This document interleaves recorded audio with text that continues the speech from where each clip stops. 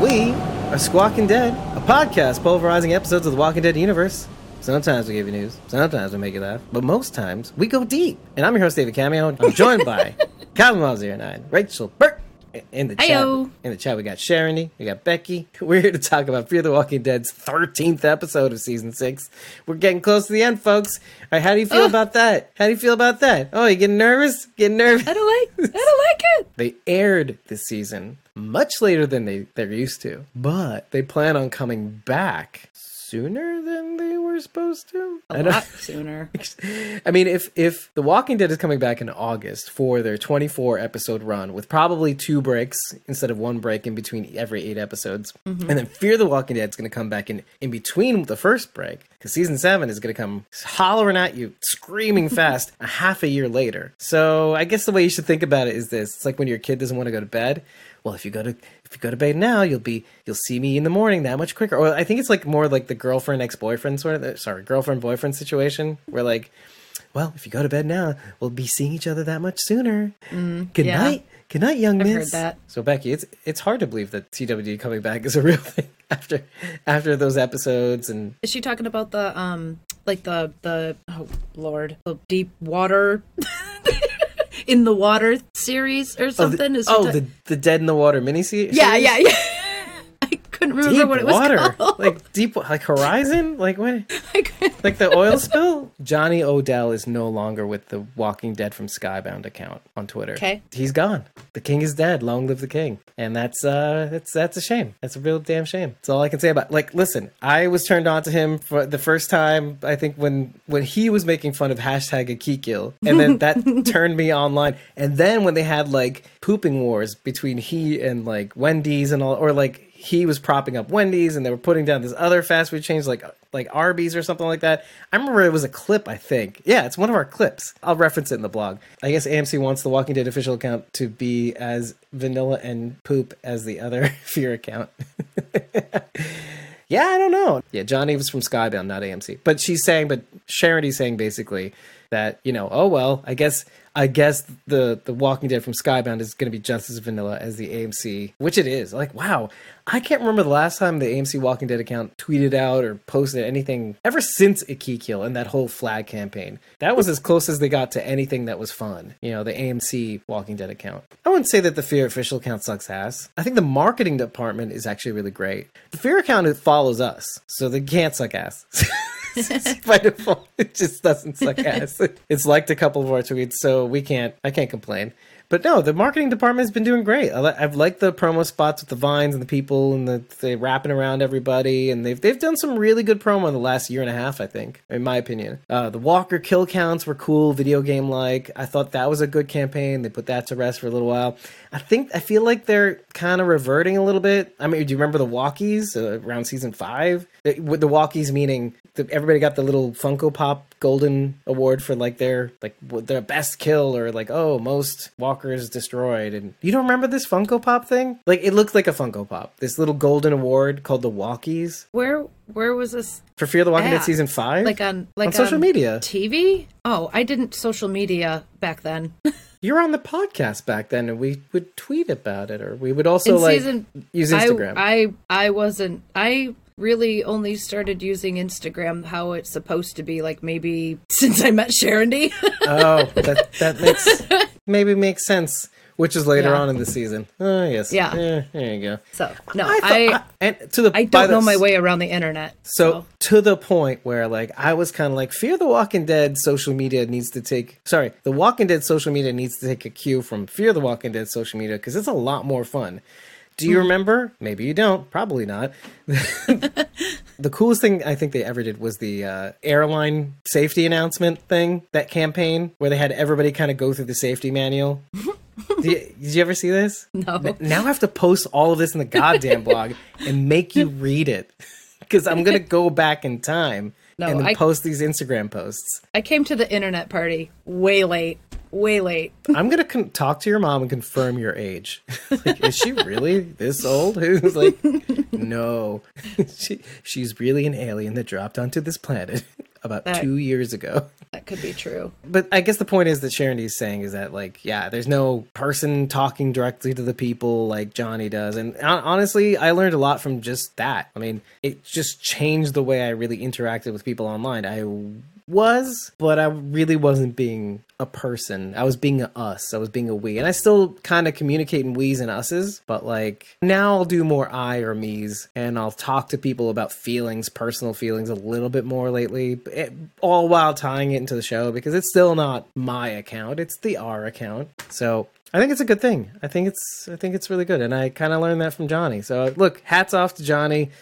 I'm still in shock about it. I liked him a lot. I think it was great, especially on Twitter, obviously. I don't know that he interacted with anybody on Facebook or even Instagram, but on Twitter, he was the shit. I don't know if it was different people too. I don't know if it was just him. He was doing a lot. He was doing the reaction videos too. He edited them up. He headed the podcast. Amazing Dang. guy. Yeah, the Talk Dead to Me podcast. Doing lots. Johnny, you'll be missed. I'm still following you, so I'm gonna figure out what you're up to next. So I got my stalker eyes on you. So show everybody your June t-shirt. You're wearing it right now. Oh, yeah, right? Believe in June. How cool this thing is. And tell them the story behind it, because we haven't really even talked about this, actually. Sharon D had a design contest. We wanted to have fans come up with some sort of Believe in June design. So we started this hashtag even before that. We just like spam the internet with hashtag Believe in June. And so Sharon D thought, let's have people come up with designs and get them on t-shirts, and then, we can show our support like that. Like, that's a great idea. So then we had everybody submit these great designs. And then those designs went off to Jenna herself, and she picked her favorite one out of those designs. And this was the winner. And this design is by Charlotte at Under the Feather on Instagram. She designed these t-shirts, and then I had the company whip them up, and now I got t-shirts for anybody who wants them. And Charlotte's website is featherandmoon.com, and I know she's selling these really adorable postcards and any kind of event card, anniversary, birthday, whatever. They're really cute. Oh, yeah, and she was doing some charity cards too, I think, for a little while to help out India and their COVID crisis, basically. Head over to Feather and Moon and help a country out. And then if you got some extra money, come visit me or Sharon D and get a Believe in June t-shirt. Yeah, CosmoMom09 on Instagram, Twitter, which she claims she knows how to use now, and then also... and then Facebook too. Facebook, technically, if you go to facebook.com/CosmoMom09, you can contact her there as well. So yep. I think your DMs are open. I don't know. They might get some pushback against Facebook security. So maybe head over to Instagram instead. I'm mostly on Instagram, but you can catch me on Facebook too. Yeah. Twitter, it might be a few days before I notice anything over there. Yeah. I'll be bringing some of them to camp too. And that's probably easier. If you are going to the camp and you want to take a look at these shirts in person, I think that would be best for you. It's convenient. Take advantage. If you don't want to get it, don't get it. But you'll see it, you'll like it, fall in love with it, and you'll buy it right then and there. Meet us at the camp. We have a booth. That's right. We're going to the camp. We said it in the last episode right at the end. And we didn't mention it again until now. All right, let's talk about this episode. For all the Easter eggs and nuggets and little bits of fan geekdom that you can light up your face and say, oh, I know what that is. The best part about this episode is the layering of the parallels between the characters that are on the actual episode. It's not usually the case, and it should be, that the same characters that are having a parallel are in the same episode. We got lucky with this one in that the people that are having the parallel are on the same episode, having these similar interactions or similar kind of ironic happenings in the same episode that are going on that you can point to and go, oh yeah, he's just like her right there. He's doing the same thing. She's doing the same thing he is. John Sr. and June Normal are doing the same thing right now. I am shaking with excitement to see what is going to happen with the rest of the season. Dory Sr. has all of this information about Teddy. We know so much more about Teddy already. I mean, we got his last name in this episode. We saw how far they're really stretching, and we're going to take what we know, what we've experienced, what we've seen, and pair it with all the information that Senior has, and we're just going to go kick some ass. I hope. Just to remind everybody, Senior's at the dam. He's at the command center. He's in the Lawton for our gang. That's right. Yeah. For now. I mean, if there was a council, he'd be on it already. The Mount Olympus. That is the dam. He's among the gods. Yeah. I believe timing is everything. If the timing doesn't feel right, I'm not going to do it. I got that sense from June in this episode too. I mean, she looks at the letter from John a couple of times, considers reading it, and then decides not to. And she had the perfect opportunity, and she chose it to read that letter in front of Senior, not even knowing that it contained stuff in there that he needed to hear. To me, I'm like, oh, she had to wait. She had to hold on to it and read it at this moment so that Senior could feel the forgiveness too. On a very smaller scale, June also doesn't quite have the strength, is protecting herself by not reading this letter. One, there's a part of it that I'm sure can't accept that John is gone. Two, it's not productive. Why do something if it's not productive, right? I mean, the hospital, like all these things that June is trying to wrap herself into. And three, if I read the letter, it's real. That was what I got. As soon as I read this, I'm facing reality. I'm admitting it. It's real now. I'm going to admit something, because the first time I watched this episode and they had the scene together outside what looks like a bathroom in McNeil's. It's not. I guess it's not. Maybe it is in real life. McNeil's baiting beer. Let me paint the picture. John Sr. says, I think JD's signature is back there somewhere. I think you'd like that. And then he just goes, ha-ha! And then he traps June behind the door, and then they're having this argument about, like, you spent 40 years trying to run away from me, so I know the truth. And she goes, don't come at me with that truth shit. You're not reading the letter. Same reason. Yeah. And it's just like, oh, yeah, okay. But the first time I watched that, I was like, I had a Sharondy reaction, in a sense. I had the Sharondy reaction of like, don't you, you better fuck right off, John Sr. I did that sort of thing. Like, but then the second time I watched, I'm like, oh, well, yeah, he has he has a point that's this big, and he's right. But just this big. It's just this big. Yours is 40 years big, okay? It's a lot of time. Like, going back to the thing in the RV where you're like, yeah, dude, you were away for 40 years, 40 fucking years. And instead of going to see your son, you went to see the killer guy. You could have seen your son. Like, okay, apocalypse happens, reset. Okay, maybe now I can see my son. The world's gone to shit. Maybe I could see my son now. Now I'm going to see the serial killer that I put away because he needs to stay there, right? Right. Yeah. So in that, June is right. So let's be back to June being right. Yes. I'm comfortable with that. But you watch it the second time, you're like, okay, yeah, you're right. And of course he's right. Because it takes one to know one. So, which, when you watch the episode again and you really, really think about it, John Sr. knows what he's doing. He knows he's avoiding. He knows he's doing everything in his power to avoid. As he says very clearly at the end, we do what we do to protect ourselves. And I noted in the React video, which you just watched, because if you are watching the episode, you are watching the reaction video. I said, ourselves, not others. That's interesting. So this is all about ourselves and not others. I went away for 40 years really for myself, not to protect my boy. From the moment that he starts getting closer to the cabin, it talks about McNeil's baiting beer. Throughout this whole episode, he's just gung-ho. He's just barreling through every single conversation, not really listening to June. He's hearing her, but he's not listening to her. Which is what all my ex-girlfriends said about me. Once he starts getting closer to McNeil's, he starts opening up a bit. He's like, oh, yeah, I remember I took John sitting there eating his butterscotch ice cream. He had a sweet tooth. Whoops. Like now he's thinking, oh, yeah, it's settling in. It's like, oh, my boy's dead. But still not registering quite yet. He's just like, oh, sorry, I had to correct my tense there. Okay, fine, keep going. And then they get inside, and he's like telling her about, the freezer was that way, and that. And then he's getting into the whole thing about the guns, and he's talking about legacies and the John Doe before him. For the first time, he's not really thinking about the case at all. Not thinking about Teddy Maddox.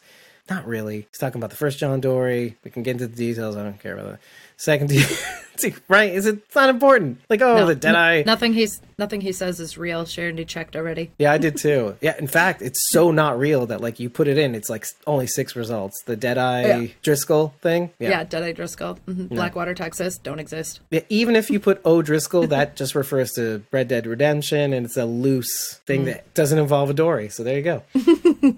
But when the second he talks about legacy, he's kind of pivoting to something that's not John, but also talking about something that involves John, because eventually he taught me, he was the trick shot, he taught me. And then we start getting to like the wedding, and all our friends were around, and they were singing, the people we loved were there. And we get to this point where I think it kind of dawns on John Dorie Sr. Like that, he said that must have been quite the affair. And then he kind of has this kind of pivots his heel a little bit. And he goes, I want to show you this thing about JD, like the initial JD. And then he locks her in the thing. And I feel like in that moment, he's finally, because look, you see him slowly kind of opening up a little bit, slowly. But then as soon as she mentions the wedding, he kind of, on the one hand, is listening to her, which is great. But on the other hand, he kind of snaps right back. Because his first instinct is to protect the ones he loves. Like, or at least protect, quote unquote. Because June don't need saving, right? Are we in agreement? Right. June doesn't need our help? Yeah. That's the first thing I wrote after I was like mad. I was like, not mad at you. I'm like mad at John Sr. I'm like, she does not need saving. He's like, so you're gonna put me in timeout? And then I was like, John Cena, you done fucked up now. And so but then I thought like Sharon, I like went back to my argument with Sharon last week, and I was like, June does not need your help. There's a cycle here. It just keeps going. It just keeps going. So I'm having a little fun here. Just don't take me too seriously. You'll be just fine. And then she'll whip back with some sort of insult and be like, well, you didn't have to hurt my feelings. Anyway, we'll see. It's left to be determined. June doesn't need to be saved. Yeah, June doesn't need to be saved. She doesn't need protecting. I mean, have her back. That's it. Help is nice. Locking away, saving. We want somebody to have her back. That's different. That's not protection. That's like looking out for somebody. We all need that. But yeah, putting her in timeout completely. Oof. And what did he really think that was going to do? That building is like old as shit. She probably could have like pushed on one of the walls and it collapsed and she could have got out. How dare you besmirch the McNeil name? It looks old, but it looks sturdy. I don't know. I guess it worked. I mean, look, she didn't get out until Dwight and Sherry just showed up. Also, like, I noted this in the reaction video. I'm like, Dwight and Sherry on the bridge over a river, and they can hear over rushing water June banging on a door inside McNeil's Bait and Beer. And I was just like, listen, I don't often nitpick on something, but that's a pretty big something. I could see if the wind is at the right non-level, like no wind at all. I thought maybe she had broken a window. Did you hear a broken window? It didn't really sound like anything specific. It was just noises. I know exactly what it sounded like. It sounds like when your older brother locks your younger brother in the pantry and your younger brother is kicking the bottom of the door. Yes, I know from personal experience. I am the older I'm the older brother. Oh, okay. I was going to say, which one are you in this scenario? Yeah, and he's like, what, 8 years old? I'm 18 years old. He's 8 years old. I'm a terrible older brother. Yeah, an 18-year-old should not be locking their little brother in a closet. Yeah. You should know better. You shouldn't. Listen, learn from me. Don't do it. It's just not worth it. It's not worth it. It's not worth the trauma that a 30-year-old has to go to therapy. He's still not going to therapy. Anyway, let's move on. But yeah, that's about the sound that makes. Let's just go through that whole example just to illustrate the sound.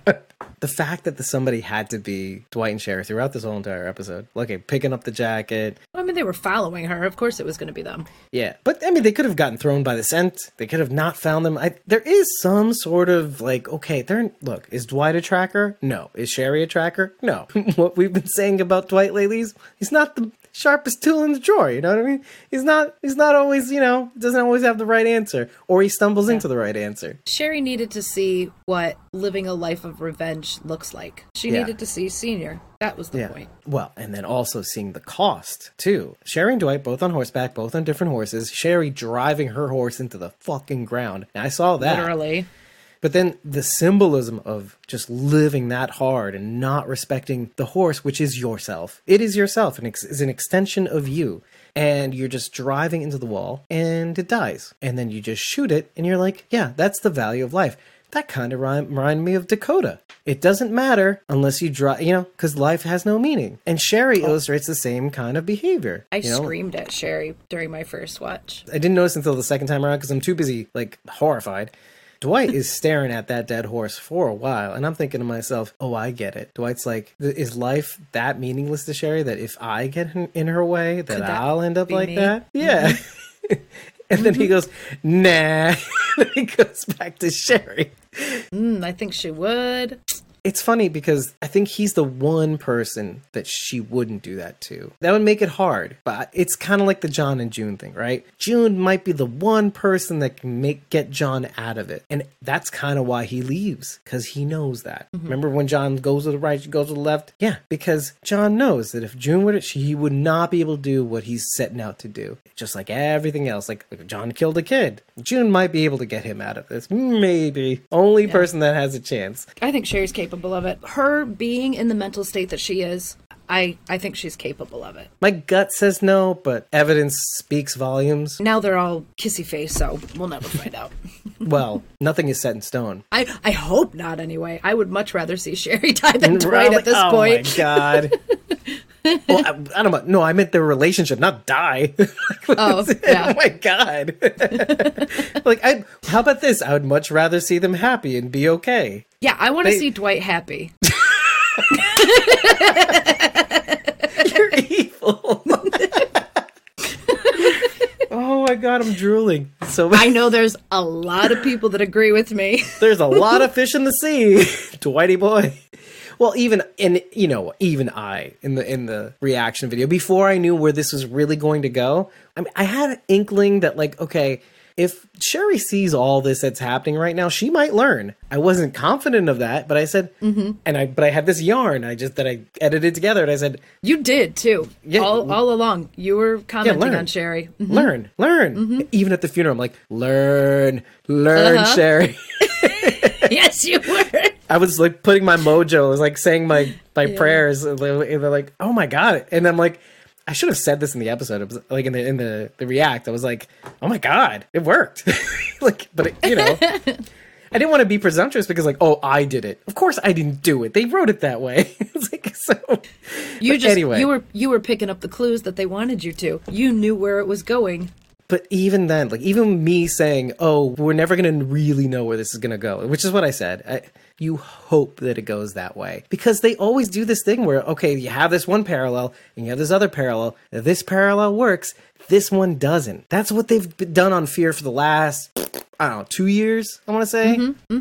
2 seasons. It just doesn't quite, the parallels don't, just to illustrate tragedy. It's like, well, a little too late on this one. This one was just right. Like, this is what happens when you do it right. This is what happens when, life happens. Doesn't always work out the way you want. That's Fear the Walking Dead in a nutshell.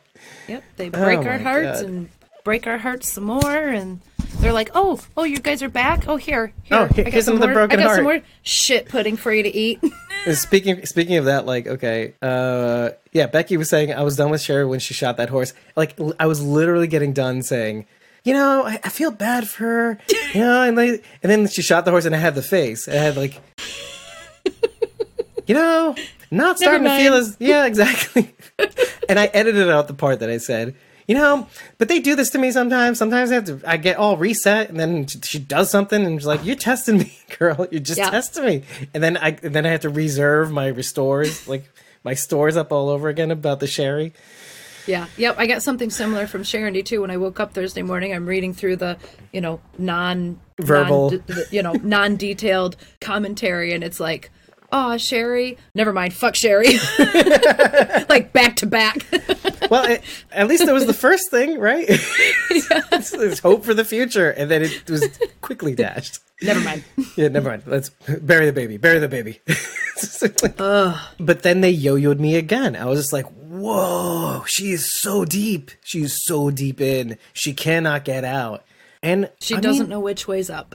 But you know what? I feel like that hits some people so specifically, though. So specifically. Because I'm thinking of this on more than just the Sherry scale of things.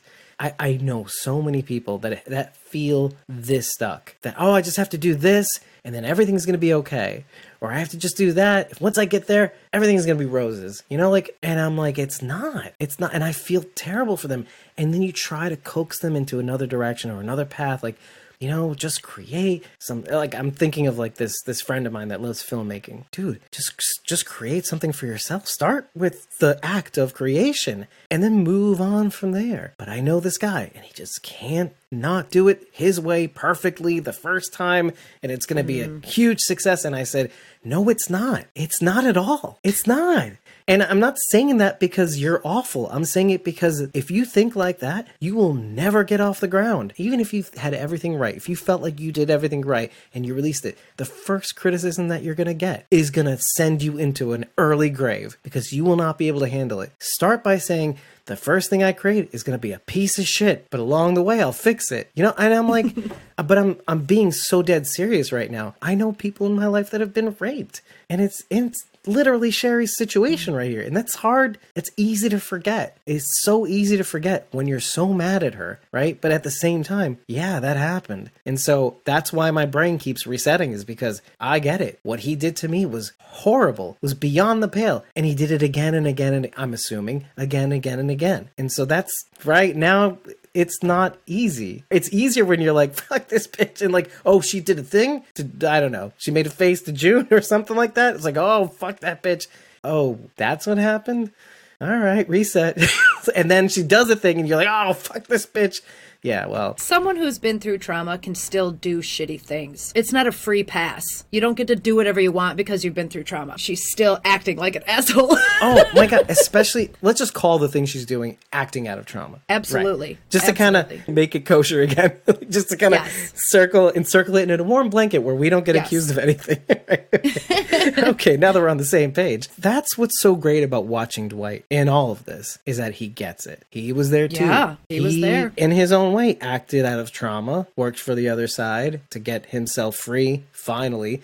And that's funny because when she finally admits that she's going after Negan, to put a bullet in his head, all that stuff, Dwight supports her. Just like Morgan supports Grace in the last episode. It's like, I don't believe you, but I trust you. I think you need this. And so I'm just going to go on faith here, right? And I like that. Yeah. I like that parallel. I love that parallel. And we brought it up.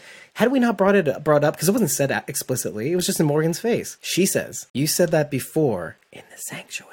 You mean it this time? Like those conversations in the stairwell? You know, we'll get out from under this. You know, I'll make it happen. And I wrote, just as a note, you threw being a coward, because she knew it. Dogs knew it. Everybody knew it.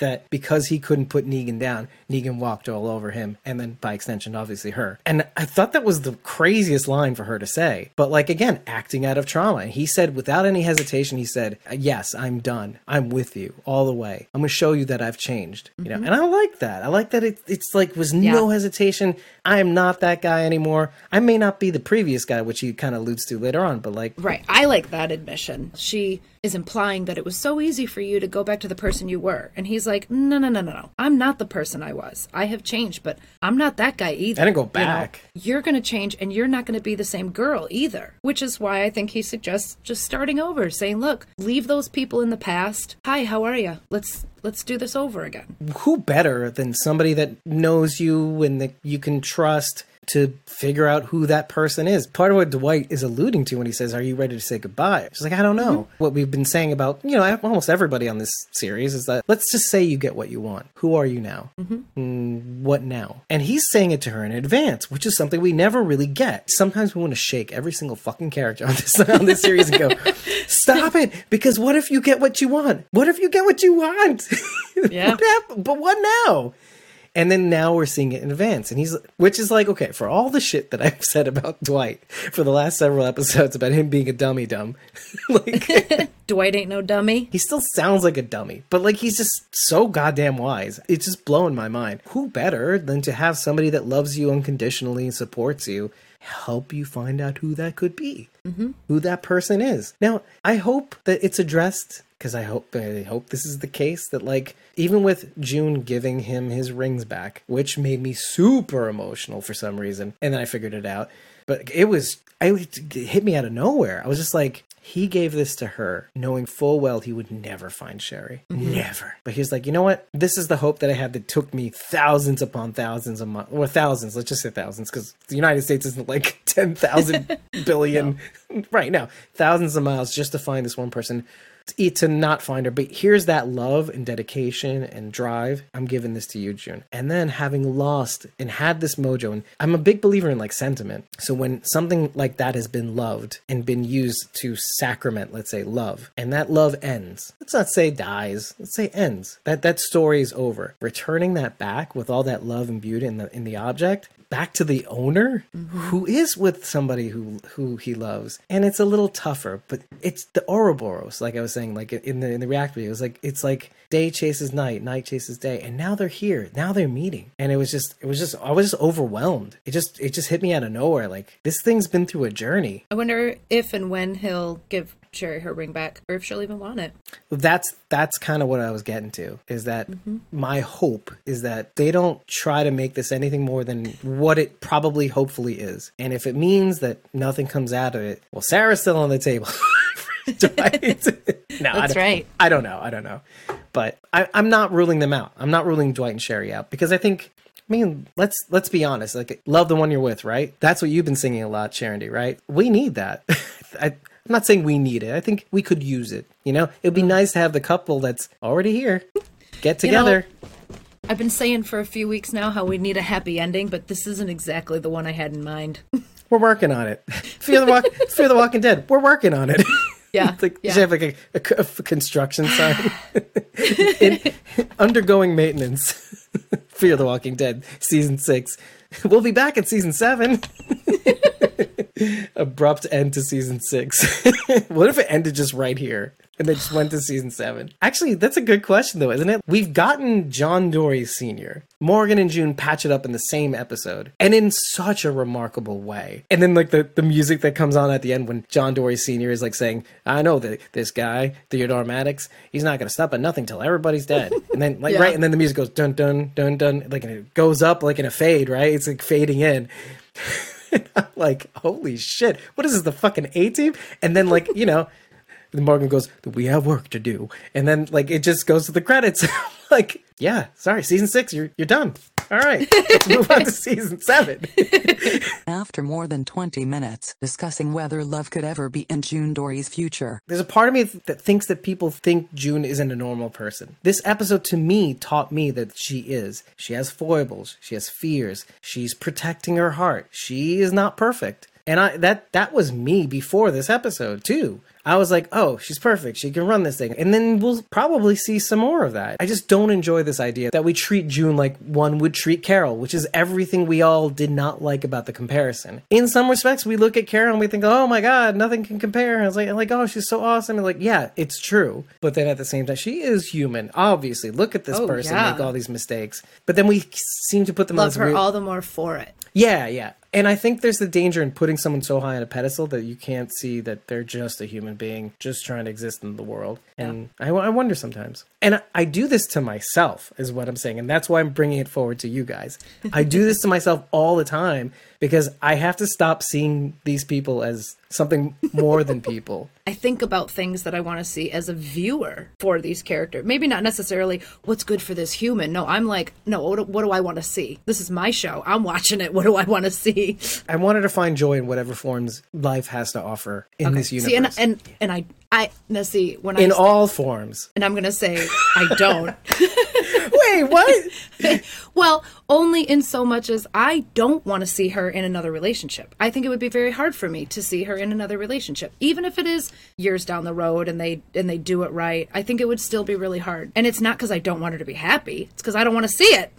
No, I can respect that. You're being very honest, and you should be able to say that and not feel shamed, whatever. Yeah. Maybe that's what I was looking for. I kind of want people to just be honest, like, with their feelings about these characters. I'm sure when they do it, they're going to do it at the right time. Just like we said, they're going to plan this out and make us feel okay with it, right? Story. Right, exactly. So, like, and so given that, I'm like, well, I want Stella to get her groove back, you know? Like, sure, why not? Yeah. Oh, I like people enough for them to be happy, right?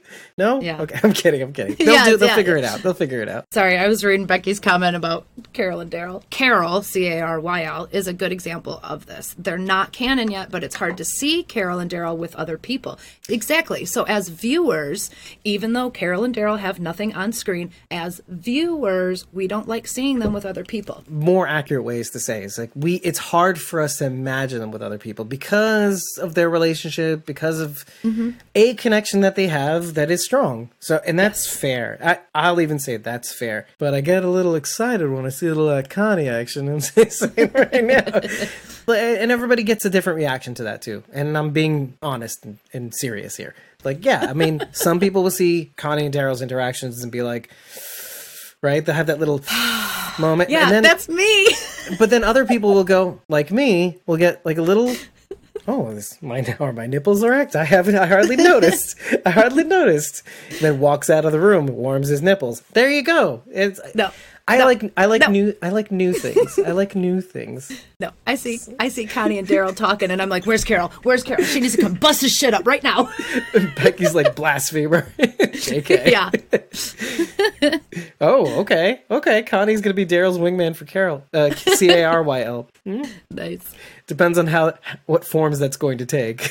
No, I can fully admit that Daryl is just not that into Carol. Like there is a bond, a love there, and Carol full on 100% loves Daryl. It is all from her side, and he's like, I think that's become a lot more clear, let's say in the 10C episodes. If you go back and rewatch the seasons, it is. She flat out says, "Do me." Yeah, and he's like, in the beginning, yeah. I'm good. Now that we got that out of the way, because I'm not open. That door's good. We're starting to close the door on that, the double doors. We're like, okay, goodbye. Yeah, because that was a big off the one. rails. That was totally off the rails. But this is kind of my point about this episode as a whole, though. It's got tons of little details of things you can go through, and I forget that. We're not doing that. You want the little Easter eggs and the details and this and that. Go to Talking Dead. They're Talking Dead. Leave me the fuck alone. Go to Speak Taisha Tyler on Instagram and talk about the Negan Walker and go fuck yourself. No, go to Blazy Gardner's Instagram and check out her Walker collage because that's fucking awesome. I helped a little with that. So did Rachel. but yeah, go to Blazy Gardner. Leave me the fuck alone. That's what it's there for. Blazy's the shit. And let's be honest, that's not all you get from Blazy Gardner's account, but that's a lot, and that's really good. She's been bringing on the parallels for like ever. Holy crap, the parallels. I don't even know how her brain works. Wow. Yeah. She's amazing. I do. But it's all but this is I was actually going to address this. I was like, this is more of a visual thing.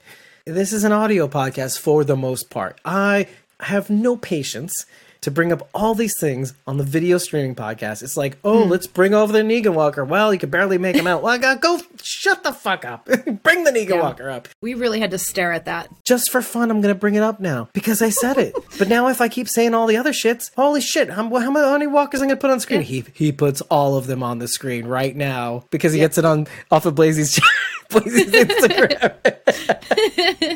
That's how I did it. Yep. It is a really cool comparison though. Like they did a really good job. Yeah, well, let's talk about that just a little bit. Just the walkers, because I know that's something that you wanted to talk about. For the full effect, you need to go to Sharon D's page at Blazy Gardner on Instagram because she has like a whole collage put together of the walkers that appeared in this episode next to which June they represent. Because June's been like 37 somebodies. Sounds like somebody we know that said something very similar. Yeah. Sounds familiar. Yeah. Oh, well.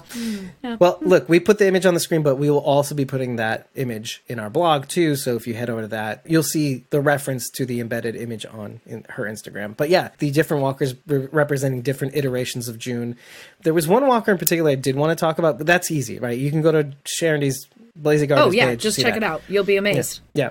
And then there was that one walker, though, that was on the floor when she's at Tanktown, when June arrives at Tanktown, with like that half of the face was kind of burnt off and reddish. And I thought that was more of like the Dwight Walker, the Dwight Walker, like the White Walkers. Because he had the same kind of half of the face kind of messed up. And I hadn't thought about that. And I thought that was kind of interesting. But it does kind of resemble a little bit like the interaction where in season 5 where they first meet, and then he's putting up the axe so that John could do the San Antonio split. Like, what? This is the walker that what if the walkers had actually eaten Dwight while the bodies were on top of him? That's the walker in Tanktown. Charity's like, oh god, that's a meme now. Dwight Walker. Well, you can go one step further with that. Have you seen Austin Emilio? I mean, he's kind of gaunt. He's a skater boy. Yeah, we've seen him without a shirt. Remember that one time, like, okay, it was the beginning of season 6. We were like, holy shit, is that him? Is that him? Yeah, was that him with his shirt off? Yeah. We were like, wow. Thin guy. Very thin, very thin. He's like, a skater boy. That's what skater boys look like. I'm just saying, I was a little worried. I mean, I've seen the machinist. I know what's up.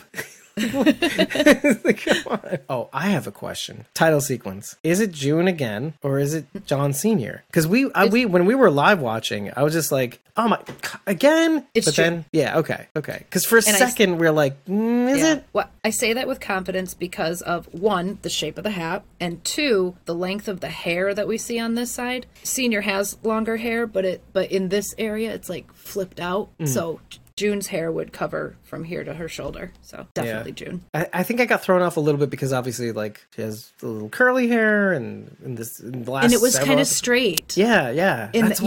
I was a little mystified. I did notice that too, because we're obsessed with Jenna's hair and we know it's curly. So when they put that straight piece right there, I was like, what? We've also seen pictures, and this is obviously we're referring back to, I don't know how this is happening again, but Jojo Casares had a makeup costume test, and John Dory Sr. did have a long beard in that test. Shows the picture now. See, you got it? Yeah, you got it, right?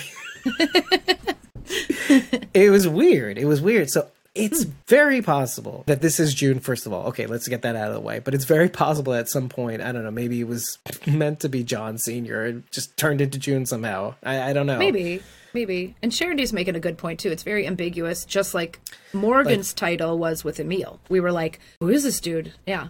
I'll take that. Because even I'm like on the June train on this one. But you know, I'm willing to say that's a hybrid. I mean, the hips don't lie. Like if the hair was like and then the hat was like the hips don't lie. Yeah, it's definitely women hips, right? Yeah. We agree on that. Yes, and it does look like John's jacket that John wore that June is wearing now too. I mean, right. So, yeah. But I'll take the hybrid. That's just kind of like the last one with Grace and Athena. I'll take the hybrid. That's fine with me. You're dealing with somebody else now. Well, two somebodies. Did you see Dwight and Sherry almost fall off their horse at the end? No. No. As they're riding away and the Negan walker is coming out, they both go to the side and then you see them do one of these. They almost fell off the horse. Yeah. Oh my God. Now I have to play the clip of this. You step on the bird's nest. That means, it signifies Grace and Athena's lost, relationship because, the miscarriage. Come on, guys. Don't be so insensitive. When I saw the nest, it made me think of Robinette's eggery. I was thinking the same thing. Like, okay, Robinette's eggery. Okay. Tongue in cheek. Okay, sure. Yeah. Yeah, there you go. Oh, and Charity's saying the same thing. Yep. Yeah. I guess we're more hardcore than Aisha Tyler. I mean, look, Aisha Tyler I'll give her, she's hardcore. She's the one that made your different versions of June possible, right? Mm-hmm. Okay, so I know that's speech to text, but let's read it like it wasn't. Oh, that's just mean. Oh, no, but it says Robinette's angry. So Charity says, I did a serious dive into Robinette's eggery in any kind of connection, and I couldn't find it. Yeah, I mean, obviously. Yeah. But what you don't know is that, this is going to be stupid, Joe Biden's middle name is Robinette. Robinette? Yeah, Joe Robinette Biden. Oh, she knew that. Okay, fine. Well, you didn't know that. I enlightened somebody. But did you know that in the audience? Probably, yeah. Or no, Mario. I'm the only one that didn't know that. Mario from Italy doesn't know that. Just pick people from out of the country, right? They could be playing with etymology here, though, too. And it could be an inside joke, too. The second I mentioned etymology, she's on the case. Robin is a diminutive of Robert, as in Robert Kirkman, so maybe he's laying his eggs in Fear the Walking Dead. Maybe. I can respect that. It's like Robin, but Robinette. It's like a small Rabbit Kirkman, Rabbit. He's laying his little sperm to worm. Sperm to worm. Oh, I laughed every time. I diz-eyed in the React video, and I still diz-eye that sperm to worm circle of life bullshit. Like, okay, we're going hard in the paint. Oh man, everything in that sentence, crazy like a cut snake. Well, he was telling her about his whole philosophy, and then they came across the walker that was embalmed, and then he told her about what he does with the unworthy. If you're embalmed, then you don't become part of the earth. You don't give life back. That's how he keeps the unworthy out June took pause and was like, huh? And he goes, oh yeah, he's crazier than a cut snake. It's funny because he says all of this rattles all these fucking crazy expressions out all in a row, like sperm to worm circle of life bullshit. He says preservation keeps people from moving on to the next world, but that guy's crazier than a cut snake. I mean, he'd sell ice to an Eskimo. Yes. But then he goes, this new cult following, that's how he says it, are armed and highly motivated. And then she goes, obviously, they're not the only ones. They're not the only ones. Oh, and he goes, oh, I don't doubt it. You get the point. It's just like, bam, bam, bam, bam, bam, bam. That beats ugly mustard up and down the street. Like, seriously. Kick rocks. I laughed so hard when he said kick rocks. Every time. And then, like, I used it at the end of the video where I said, Raleigh can kick rocks. Kick rocks. You're dealing with somebody else now, Raleigh. Oh my gosh. Sharon and I just went back, we're doing rewatches, and it was the episode where Dwight and Raleigh have their encounter, and we're both laughing at it. 210 words per minute. Dwight's asshole. And Sharon D's going, Dwight should really hate Raleigh a lot more than he does right now. Like you almost forget about the interaction that they had during that scene. Like how Raleigh's telling, he's like, no man, I'm just an asshole. I was an asshole before this. And they're like talking about what he's going to do to Sherry when he finds her and like burning her letter. Like we were both like, Dwight should like kick his ass. Doesn't that go to the power of like John and June really saving his ass from the fucking lurch? What's crazy about that is, yes, he should, right? But then you have to also remember that the first time around when somebody did something nice to him, saved him, it was Daryl. And in return, he paid him back with shit. He took his bike, took his crossbow, basically left him for slim pickings. Fuck you, dude, for helping me out. All trying to escape Negan. But where does all that come from? The second time that happens again, John and June save him again. He's like, I'm not going to let this history repeat. I'm at the end of my rope. And the clarity that he gives about wanting to kill himself to Sherry, being open and honest about it, that puts everything into focus. It makes what that interaction with Dwight's asshole, aka Raleigh, a lot clearer. That like, I was on death's door. I was like, I'm done. I've had it. And then I can see somebody the tank being that empty, all of a sudden fuel splashes at the bottom of it. And it's this refreshing, I was empty, but now I am full again. It's no wonder why like Sherry doesn't understand where this guy was at. Because we weren't there, we didn't see what happened with Sherry. We didn't see her journey out west. We didn't see the floors and ceilings that she's had to hit until, I don't know, she never got a chance. She must have hooked up with the right people to get on this vengeance train and whatever. So we don't know her side. It's important to note that like that interaction with Daryl and from the very beginning told us a totally separate story from the Dwight we're seeing right now. So of course it makes sense that like, of course he's not going to knock down Raleigh. History has told that story already. This is a chance for a new story. Like I get it because like half of me is like, you don't talk to Dwight like that, you motherfucker. And the Dwight's like, shh, Dave, I got this. Don't worry, fine. Dave. It's fine. Okay. I got it. It's like, you got it. Okay. Yeah. All right. Stand down, soldier. Like, okay. Dwight doesn't need your protection. Right. Exactly. Robinette, exactly. Okay? She said it too. The same exactly. thing. Exactly. That's my point, people. See, like minds are like this. What's good for the goose is good for the Robinette. That was not funny at all. Don't laugh. Somebody bring the horn of shame. Okay, I did see something that was stupid that I didn't see until the second watch. Okay, when you look at the back of John Sr.'s RV, there's a little wolf in the lower right-hand corner, and then in the top left corner, there's a little eagle soaring. Now, of course, to all appearances, this looks like, because Dave has to make something more of something so redneck, but then I was thinking, like, who's the wolf and who's the eagle soaring? And I was thinking to myself, oh, obviously, Maddox is the wolf, and John Sr. is the eagle, right? But what if it's the reverse? What if John Sr.'s the lone wolf, going at it alone after the carrion Maddox? You know, easy to get those things reversed. Yeah. But then I was thinking, okay, well, obviously the wolf is June and John Sr.'s in the clouds, obviously. Sharon is wondering if it was an eagle or a hawk. Oh, yeah, or a hawk, whatever. Split hairs, split feathers. Like in World Beyond. Yeah, I know. I was leading to that. yeah, probably. Okay, moving on. I was just taking a little breather. Everything they do is on purpose, so I'm sure it was there to Spark some sort of thought. Well, it looked like it was hand painted. It's kind of my point. It's like, you know, little like, you know, when you're in grade school, there's an easel and there's a little thing, and then you start painting, and that's what happened. Because the eagle's wings looked like something I would have done, you know, in 6th grade. You know? Okay. Like, yeah, right. Fair enough. And then, like, in the subtitle, Rachel did that herself. So Rachel went on set and painted this special for Fear the Walking Dead. Yeah. I'm like, I'm sorry, Rachel. I'm sorry. That was me. Anyway. Whatever. God, so insensitive. I quit. I want to know. No, come back. I want to know these facts. Did you take away anything from looking at John Sr.'s serial killer wall? I didn't, but Sharondy did. To be honest, Sharondy, I don't even know if I want to bring it up. I don't know if I want to open this can of worms. One of these Polaroids on the wall, because there are several, one of them reads Madisonville. I'm not going there, but okay, I know. You can go there.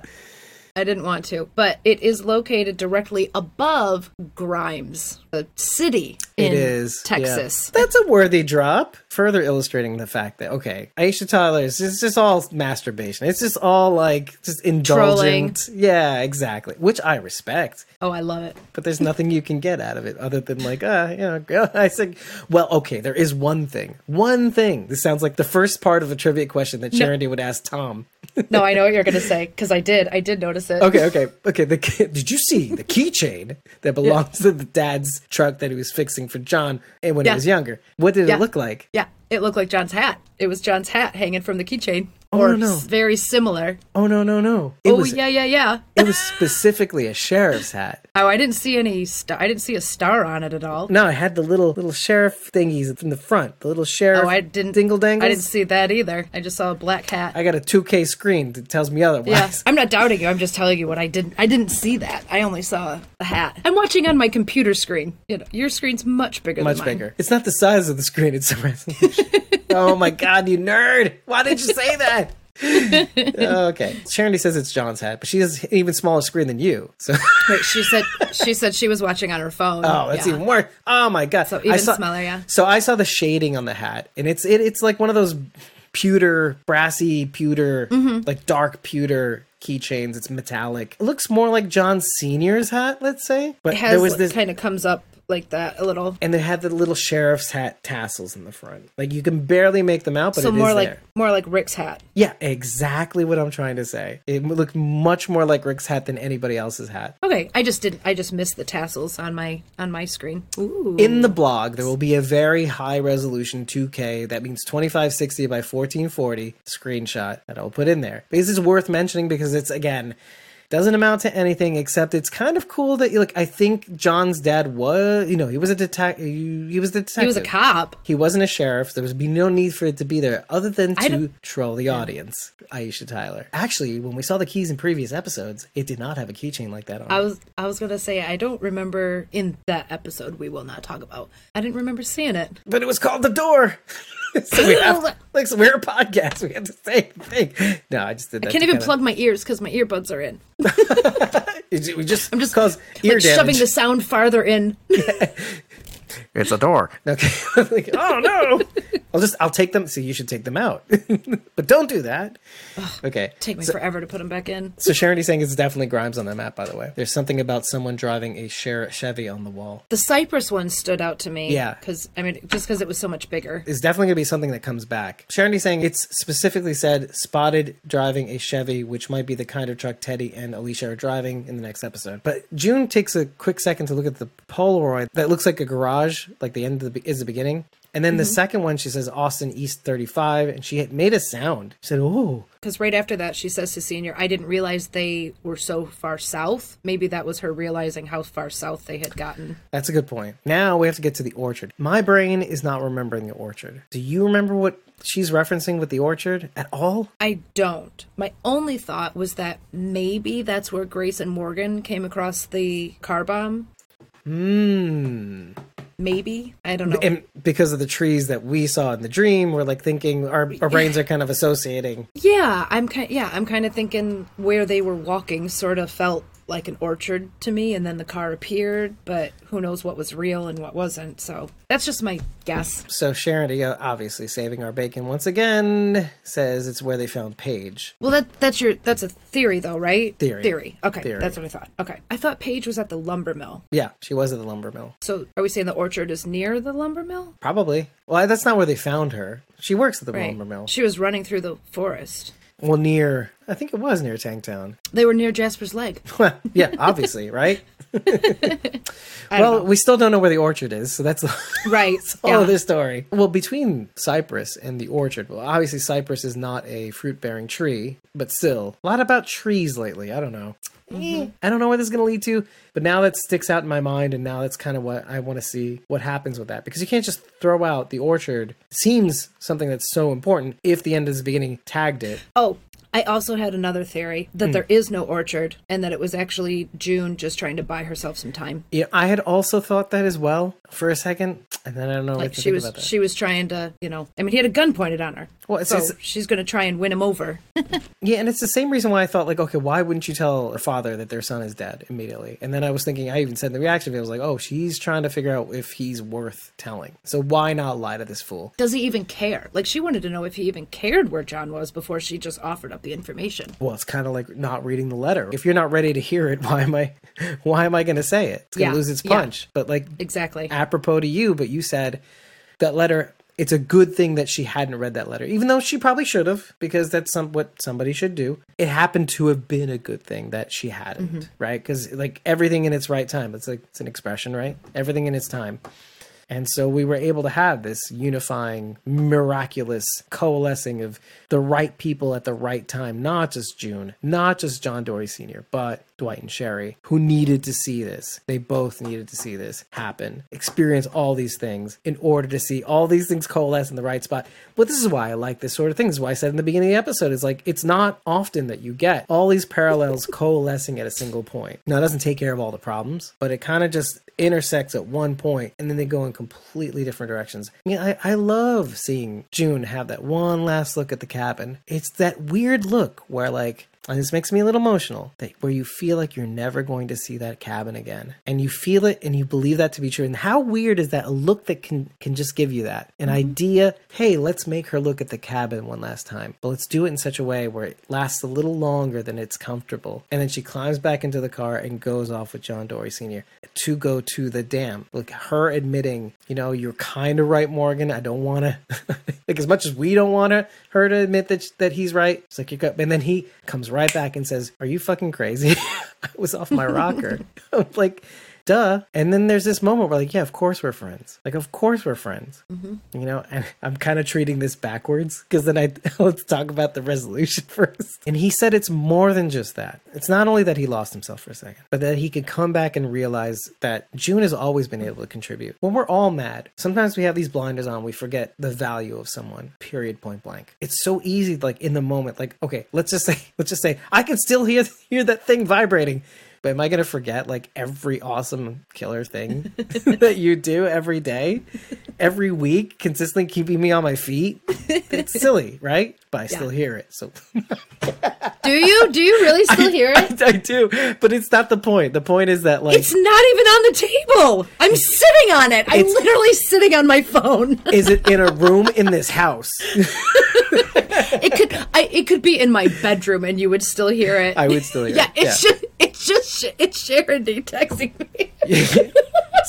See? Morgan thinks he's God. I don't know how you're hearing it, though. I'm sitting on my phone. I'm literally sitting on it, and you can still hear it. The good news is the noise gate will be adjusted at such a level that nobody can hear it. Oh my God, that is too funny. Well, she says it's very relevant. You better get that. She says it's very relevant to the show. So I'm getting yelled at. Let's wait. I'm getting in trouble, Sharon D. Yeah, on both sides. God. Ouch. I feel like this is both of us going, pay attention to me. Pay attention to me. Yeah. So, okay. So Sharon D found on our Google Maps Orchard, Texas. Not the Orchard, but Orchard, Texas.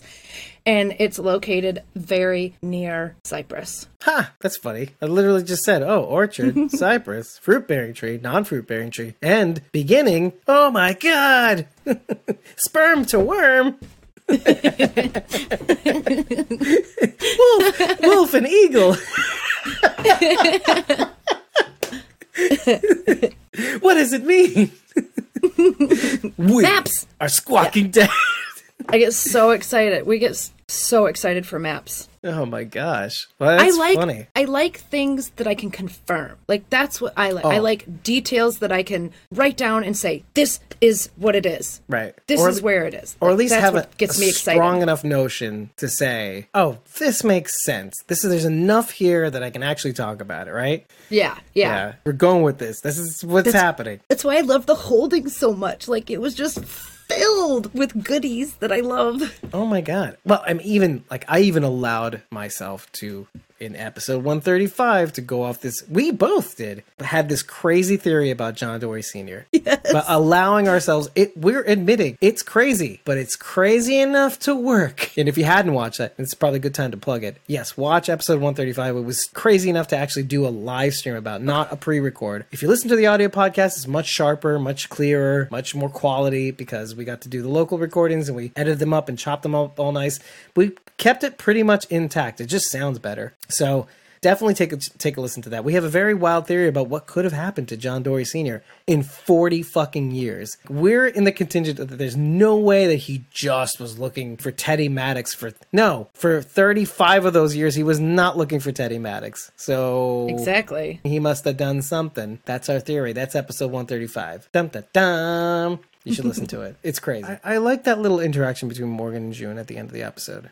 I think it was really, really necessary for them to have that tension in the beginning, though, because it all leads into what ultimately John Dory Sr. says near the end. He's like, you're full of shit. You're not reading that because you're protecting you. And she needed to at least have Morgan, like, you know, when somebody loosens the jar of peanut butter, and it was quite the grip, too. It was quite the grip that Morgan had.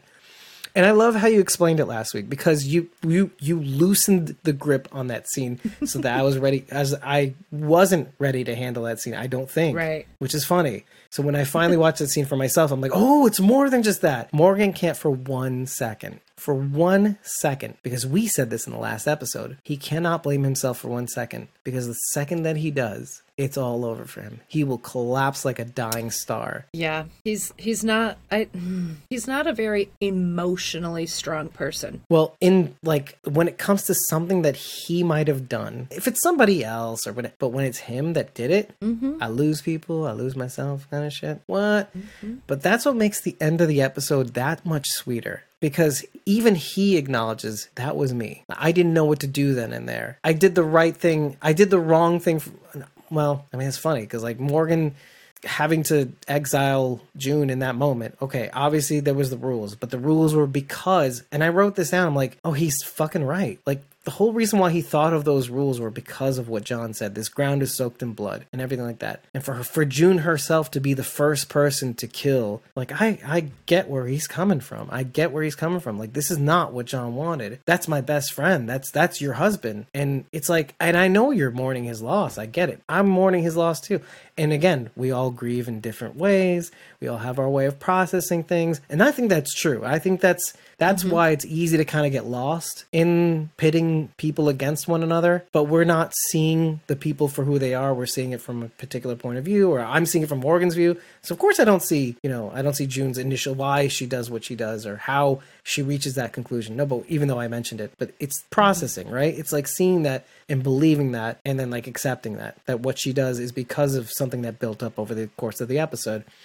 But it's easy to lose Morgan's point of view too. What he had to go through and had to process in that moment. I mean, they're all doing it from these weird, wild, different points of view, which we were lucky enough to see in the same episode. But going back to the end, I was heartened because I think he does acknowledge that he says, plain English, he's like, don't think anything of it. It's mostly me, and maybe you can help Grace.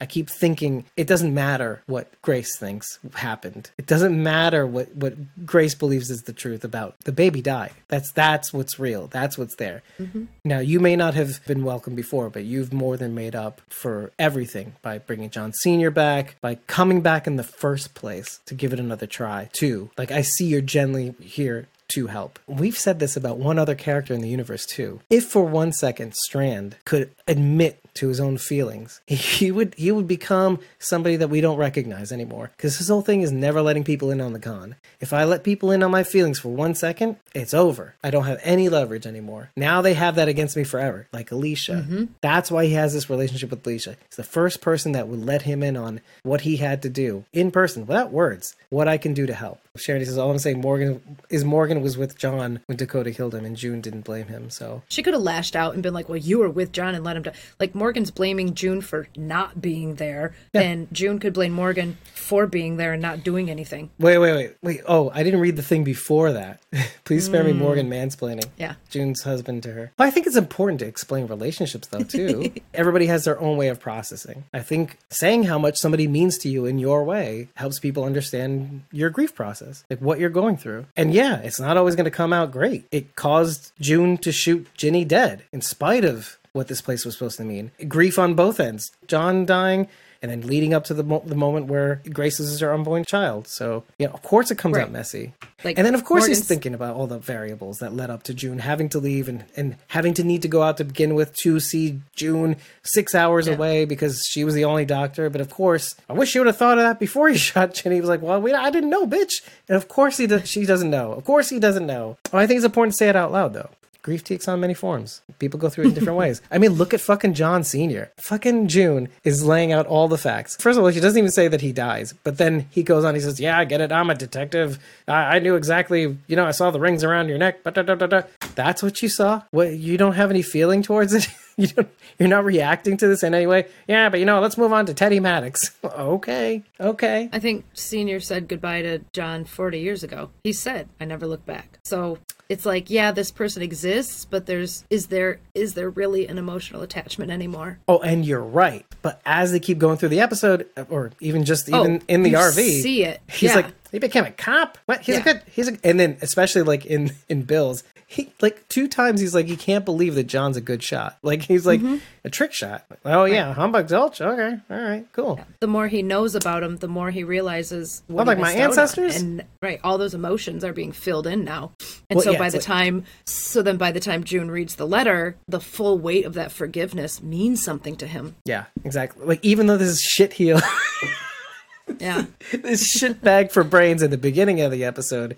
Like, yeah, I still forgive that shit bag for brains in the beginning of the episode. Like, long before he came to this resolution about the weight of John's, finally going to the cabin, exiting it, and then finding Hill at gunpoint, shooting him in the back. Like Bill Hickok in Deadwood, by the way, who gets shot in the back in the bar, which I thought was a good parallel, like a solid parallel, but not like rapid fire Easter egg drops like Aisha Tyler.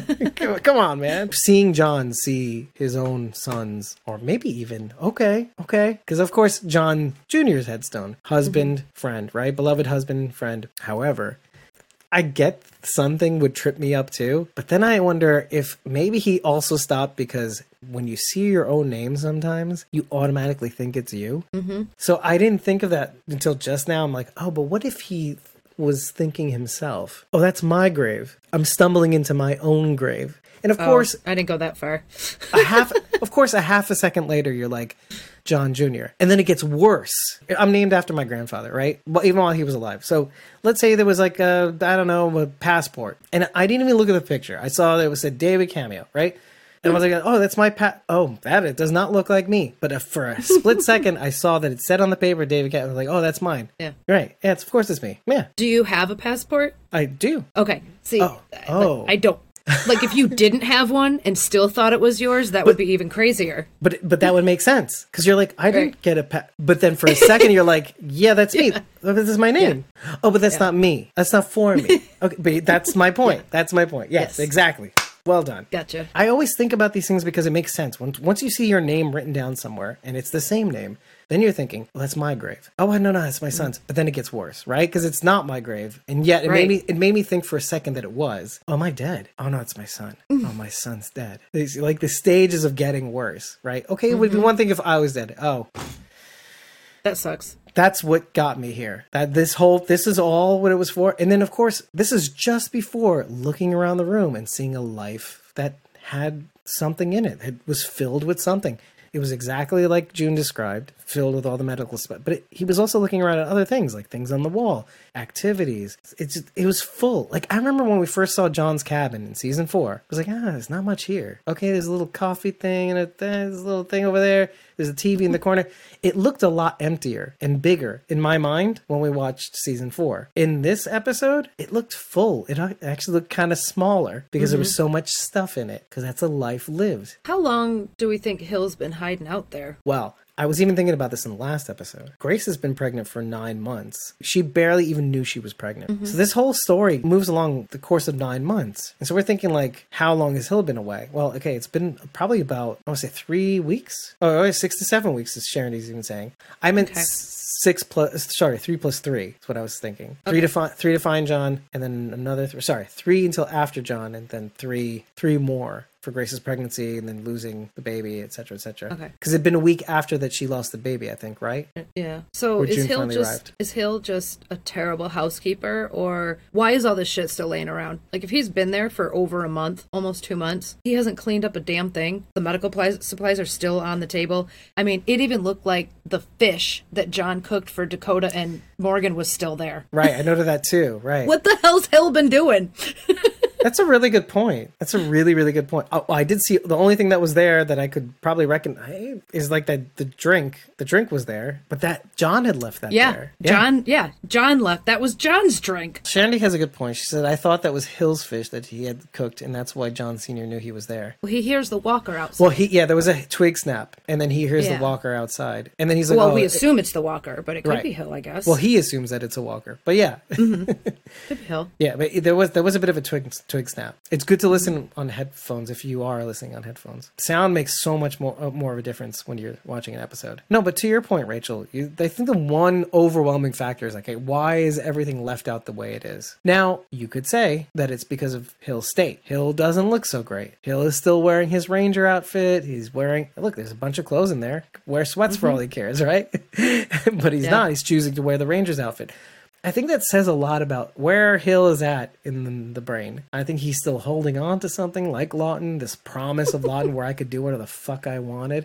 Because only a crazy motherfucker like Hill could say what he said to John Sr. and live. You're talking about a guy with a gun to your fucking face, knowing who John is. Oh, like, okay, first of all, the fact that the kid is my son. But this guy is obviously a badass, right? He's like asking, tell me where he is. Okay, fine.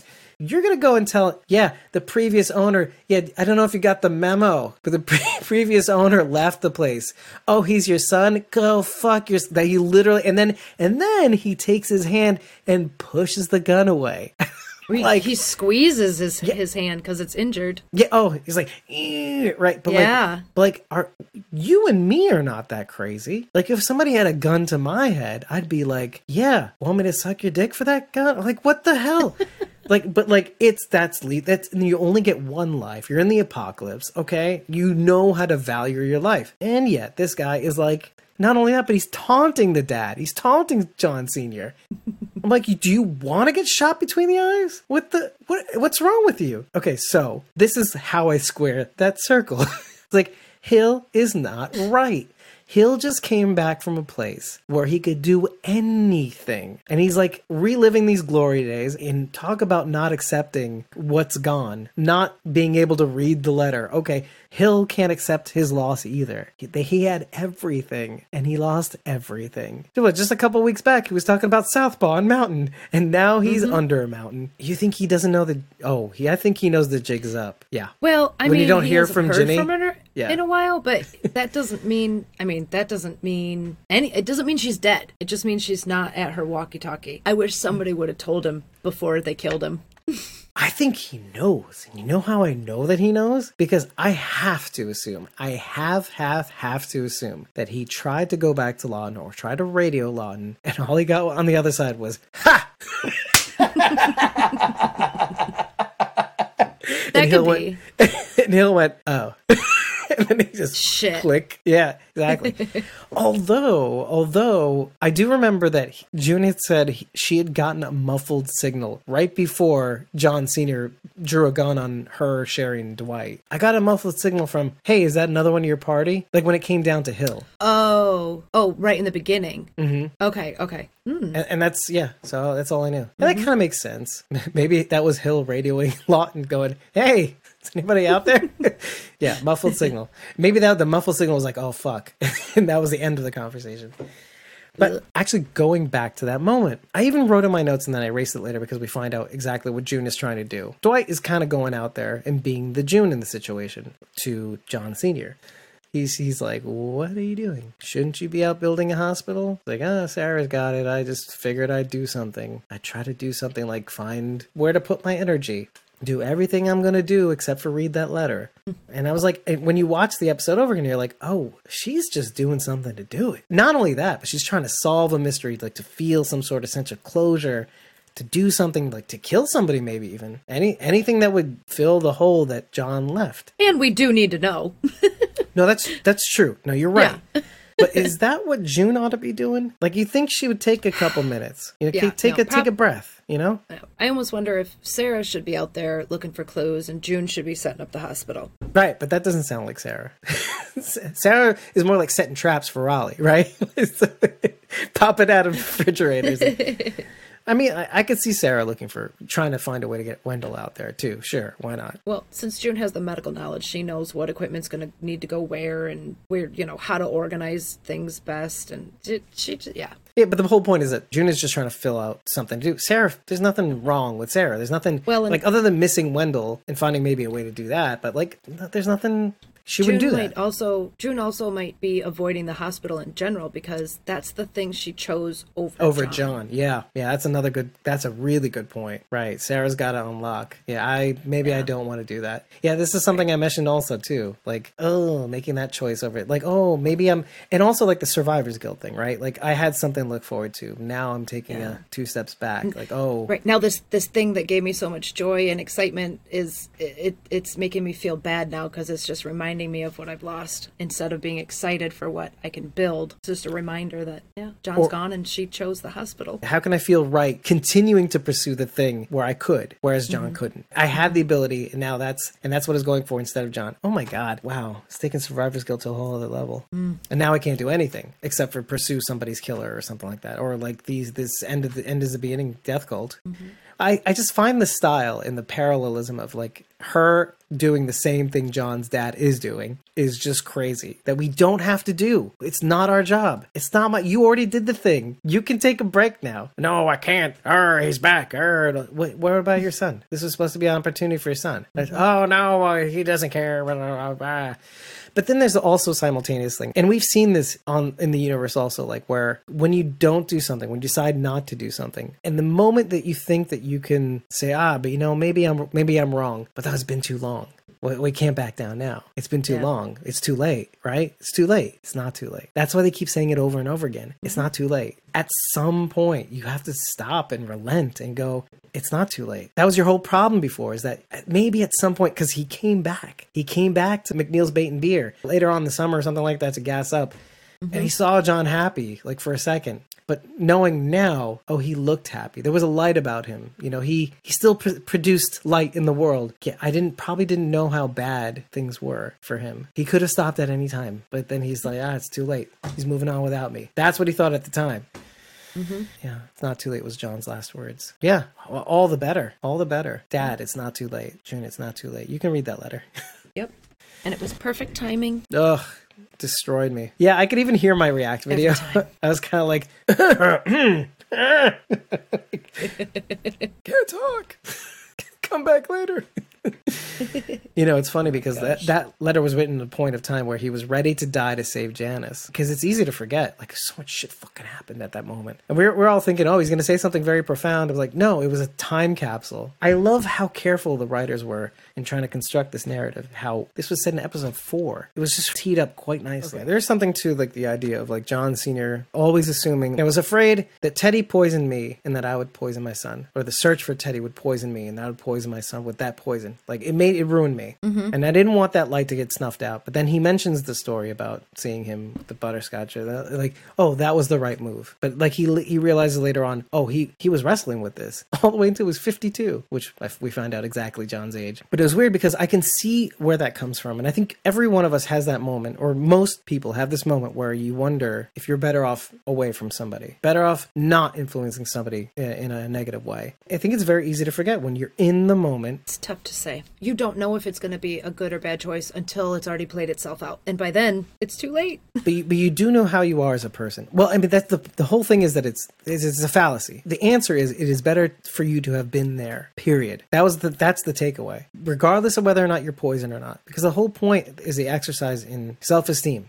When you don't think that your presence has any effect, or in fact has a negative effect, it's something you've probably always thought yourself, that you're so valueless, you take away value from other people when you're around. It ruins you that much that it ruins other people. And I think that's easy to see when it comes to John. He says it at the end. He says, I not only punished myself by going away. Oh my God, I punished my son to the point where he felt like he had to forgive me. I see what it was from his point of view. 40 years later, and who knows if his wife ever forgave him. But either way, he was punishing her. He thought he was helping her. He was punishing her.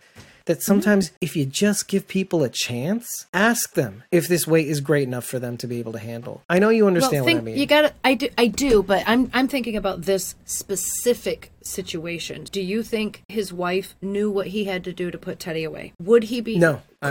Flat out no. Okay, I agree. I don't think he would tell her what he had to do. So, if he had stayed, he would have been living a lie. The rest of his life would have been a lie. Well, and on top of that, Senior says the same thing Junior did about being called a hero, and he couldn't handle it. His wife, his son, everyone would keep looking at him like he was a hero, and he would know the truth. He would have to tell somebody, and then you risk Teddy getting out of prison if the wrong person finds out he framed him. I get that. This is about a man living with himself and afraid that in living with himself he would be poisoned or maybe be the same kind of monster that Teddy was. To think that you're that bad. Now, I get the irrational fear, but listen, you and me are people of the world. We live in it. We live in it every day. Catalytic converters get stolen every day. And so my point is that like we all live with something. Kind of goes back to our Carol conversation or / June conversation, but like what makes Dory's different? Is it a Dory thing? And maybe this makes more narrative sense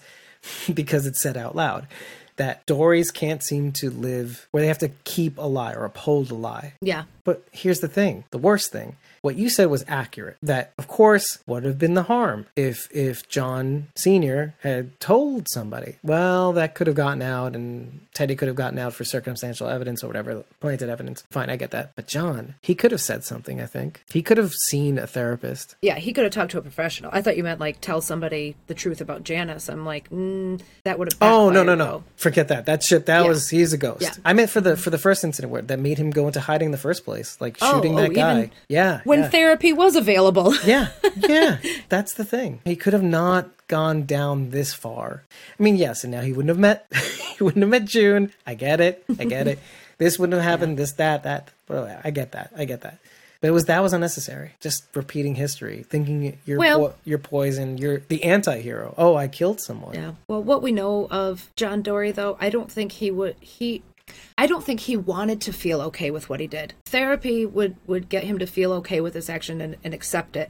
I don't know that he wanted to. Kind of like his dad, he wanted to punish himself. He wanted to feel...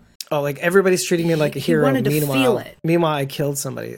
I know what's right and wrong. I know which way is up. I know that I shouldn't be celebrated for killing someone. And a therapist would just tell him that it's okay to accept that, and I don't think he wanted to. And you wonder why, like, I went into my little rant about this kind of person in the apocalypse. It's a bubble. There's no way you can survive without June. Man, or live in this cabin bubble.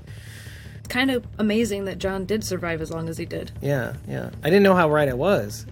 because you're making it very clear. You're making it so clear, like clearer than I could have ever, to be honest with you. Charity says in the key, John says everyone knew what his dad did by framing Teddy, and that's why it changed. But Senior actually says it's because everyone called him a hero, so it's the same reason, which is what John had said in Laura. And then she said he needs to talk to Dr. K. Well, now he can, because John Jr.'s dead, so he's talking to Dr. K now. So technically, come on. Yeah, technically, I mean, he had to wait a couple years for Dr. K to die, because, the timelines haven't matched up yet. Yeah, that's true. Dr. K's still alive somewhere. Dr. K, yeah, she's still alive somewhere. And younger, right? A few years. About 5 few years younger. Yeah, I want to say 5, Yeah. maybe 6. Yeah. Just read it. Yeah, and Charity says, and on that note, I'm out. We still never mentioned how Dwight's horse, the face of Dwight's horse, looked like Raleigh's mask. Looked like Raleigh's mask. And what happens at the end? They go tandem riding on Raleigh. It's like, on Raleigh. Funk that bitch. Yeah, I'm riding your ass all the way to the dam. Thanks so much for joining us. If you like what you heard, head over to ratethispodcast.com/squawkingdead. 5 stars and eggplant is all we need to know that you love us. But if you want to tell us how much we suck, how great we did, if we missed anything, yes, we did. So please rate us at ratethispodcast.com/squawkingdead. Just use it as a communications device, but use it after every single episode. It really does help us gain some visibility. Look, listening is the most important thing, but rating does give us a little bit of an edge on Apple Podcasts and Stitcher. Spotify now, I think, is doing ratings. I don't know. Just head over to ratethispodcast.com/squawkingdead. They give you all the options. And if you really, really like us, hey, just follow us at ko-fi.com/squawkingdead. When you do follow us, you'll be in the know for when we record, when our unedited episodes drop, and for when we go on Jackbox, which is rare, but sometimes we'll do it. If we miss it during the week, we'll do it on the weekends, because sometimes we do impromptu Jackbox games. Speaking of Jackbox, you could get really cool prizes. Well, not prizes. You have to pay for it. Yeah. Well, you can't win anything. But you can buy it if your creations turn out as awesome as this one. Can you see it? Am I centered? It is a TKO image of June having shot Ginny with the hashtag at the bottom saying, "Girls get it done." That's right. I can actually show you where to buy that in the blog. So when you do that in the episode, you'll actually see the image of the shirt and have the ability to buy it, as well as a bunch of other shirts that I'll include, some of them which are really, really funny. The reason why it's so funny is that you will have played TKO with us on our Jackbox games and want to buy those t-shirts, let's say. Yes. This is emblematic of our Jackbox games. We have fun. Yeah. And you can join us on stream. The only way you're going to be able to do that is if you buy us a coffee. When you do buy us a coffee, you'll get access to supported back content for 30 days, among which is the ability to join us on stream when we play Jackbox games, download the unedited episodes, to join us in the chat while we record, as well as a whole bunch of other perks. And if you subscribe to a coffee a month, well, the party never has to stop. And with that, everybody, look, this was an excellent episode. Aisha Tyler did an amazing job. Actually, I think amazing. I think she did too good a job, to be honest. Like, when you get so much, you're like, I gotta watch this shit again, like, just to see what I missed. I mean, it's like, it's a chore. I gotta stop. Can I do something else now? Stop being so good. This is your punishment. You're a John Dory Sr. You're punishing yourself for 40 years by watching this episode every single day. Yep. And then Charity says, glad for punishment, all of us. And then Charity says, glad to do it. I'm like, I don't have time for that shit. I gotta edit. Next week's episode, because we get that exciting Alicia Teddy episode. However, next week, at the end of the week, we'll be in Georgia. That's right. The week that would have been episode 15, we will be at the camp. Peachtree City. That's right. Episode 15 is going to be a barn burner. Of course, that's the one where Madison comes back, right? USS Pennsylvania. The St. Louis barn raiser. Oh my God. The Southern Pinky Paw. The San Antonio Split. Ding, ding, ding, ding, ding. Anyway, yes. So it is. I guess it is called the USS Jerk My Face Off. So fine. That's great. Now I know the names of things. I don't know. Anyway, but that's my point, is that they're going to leave us hanging with this episode, because it seems like a pretty solid, big, actiony, confrontational episode that we're leaving off on. Which, by the way, the internet has been on fire with like tons and tons of drops of like different scenes of this episode. Be careful out there if you're concerned about spoilers. I'm not saying stay off the internet. I'm just saying stay off Reddit. Depends on how worried you are about spoilers. I saw one just yesterday, and you know how busy I was. I'm like, I saw like a fat scene from that episode. I got warning about that from other people, so who actually were on the internet yesterday. So fingers crossed that we're okay. We'll make it through Thursday, probably Friday, maybe Saturday. Well, I might have an easier week this week, so maybe I will join you for one of your stupid watches. Yay! And it'll Thursday be watch parties. Well, it's always better when it's not with you guys at first, because then you'll have all seen it. Well, that's the point, is that you guys have seen it, and you react to my reaction, which is just, oh, he doesn't know what's coming next. Oh, that's so silly. Anyways, thank you so much for joining us. Have a good night, everybody. Take care of yourselves, and we'll see you very soon for the next episode with Alicia and Teddy, Theodore Maddox. That's Bye. right. Bye.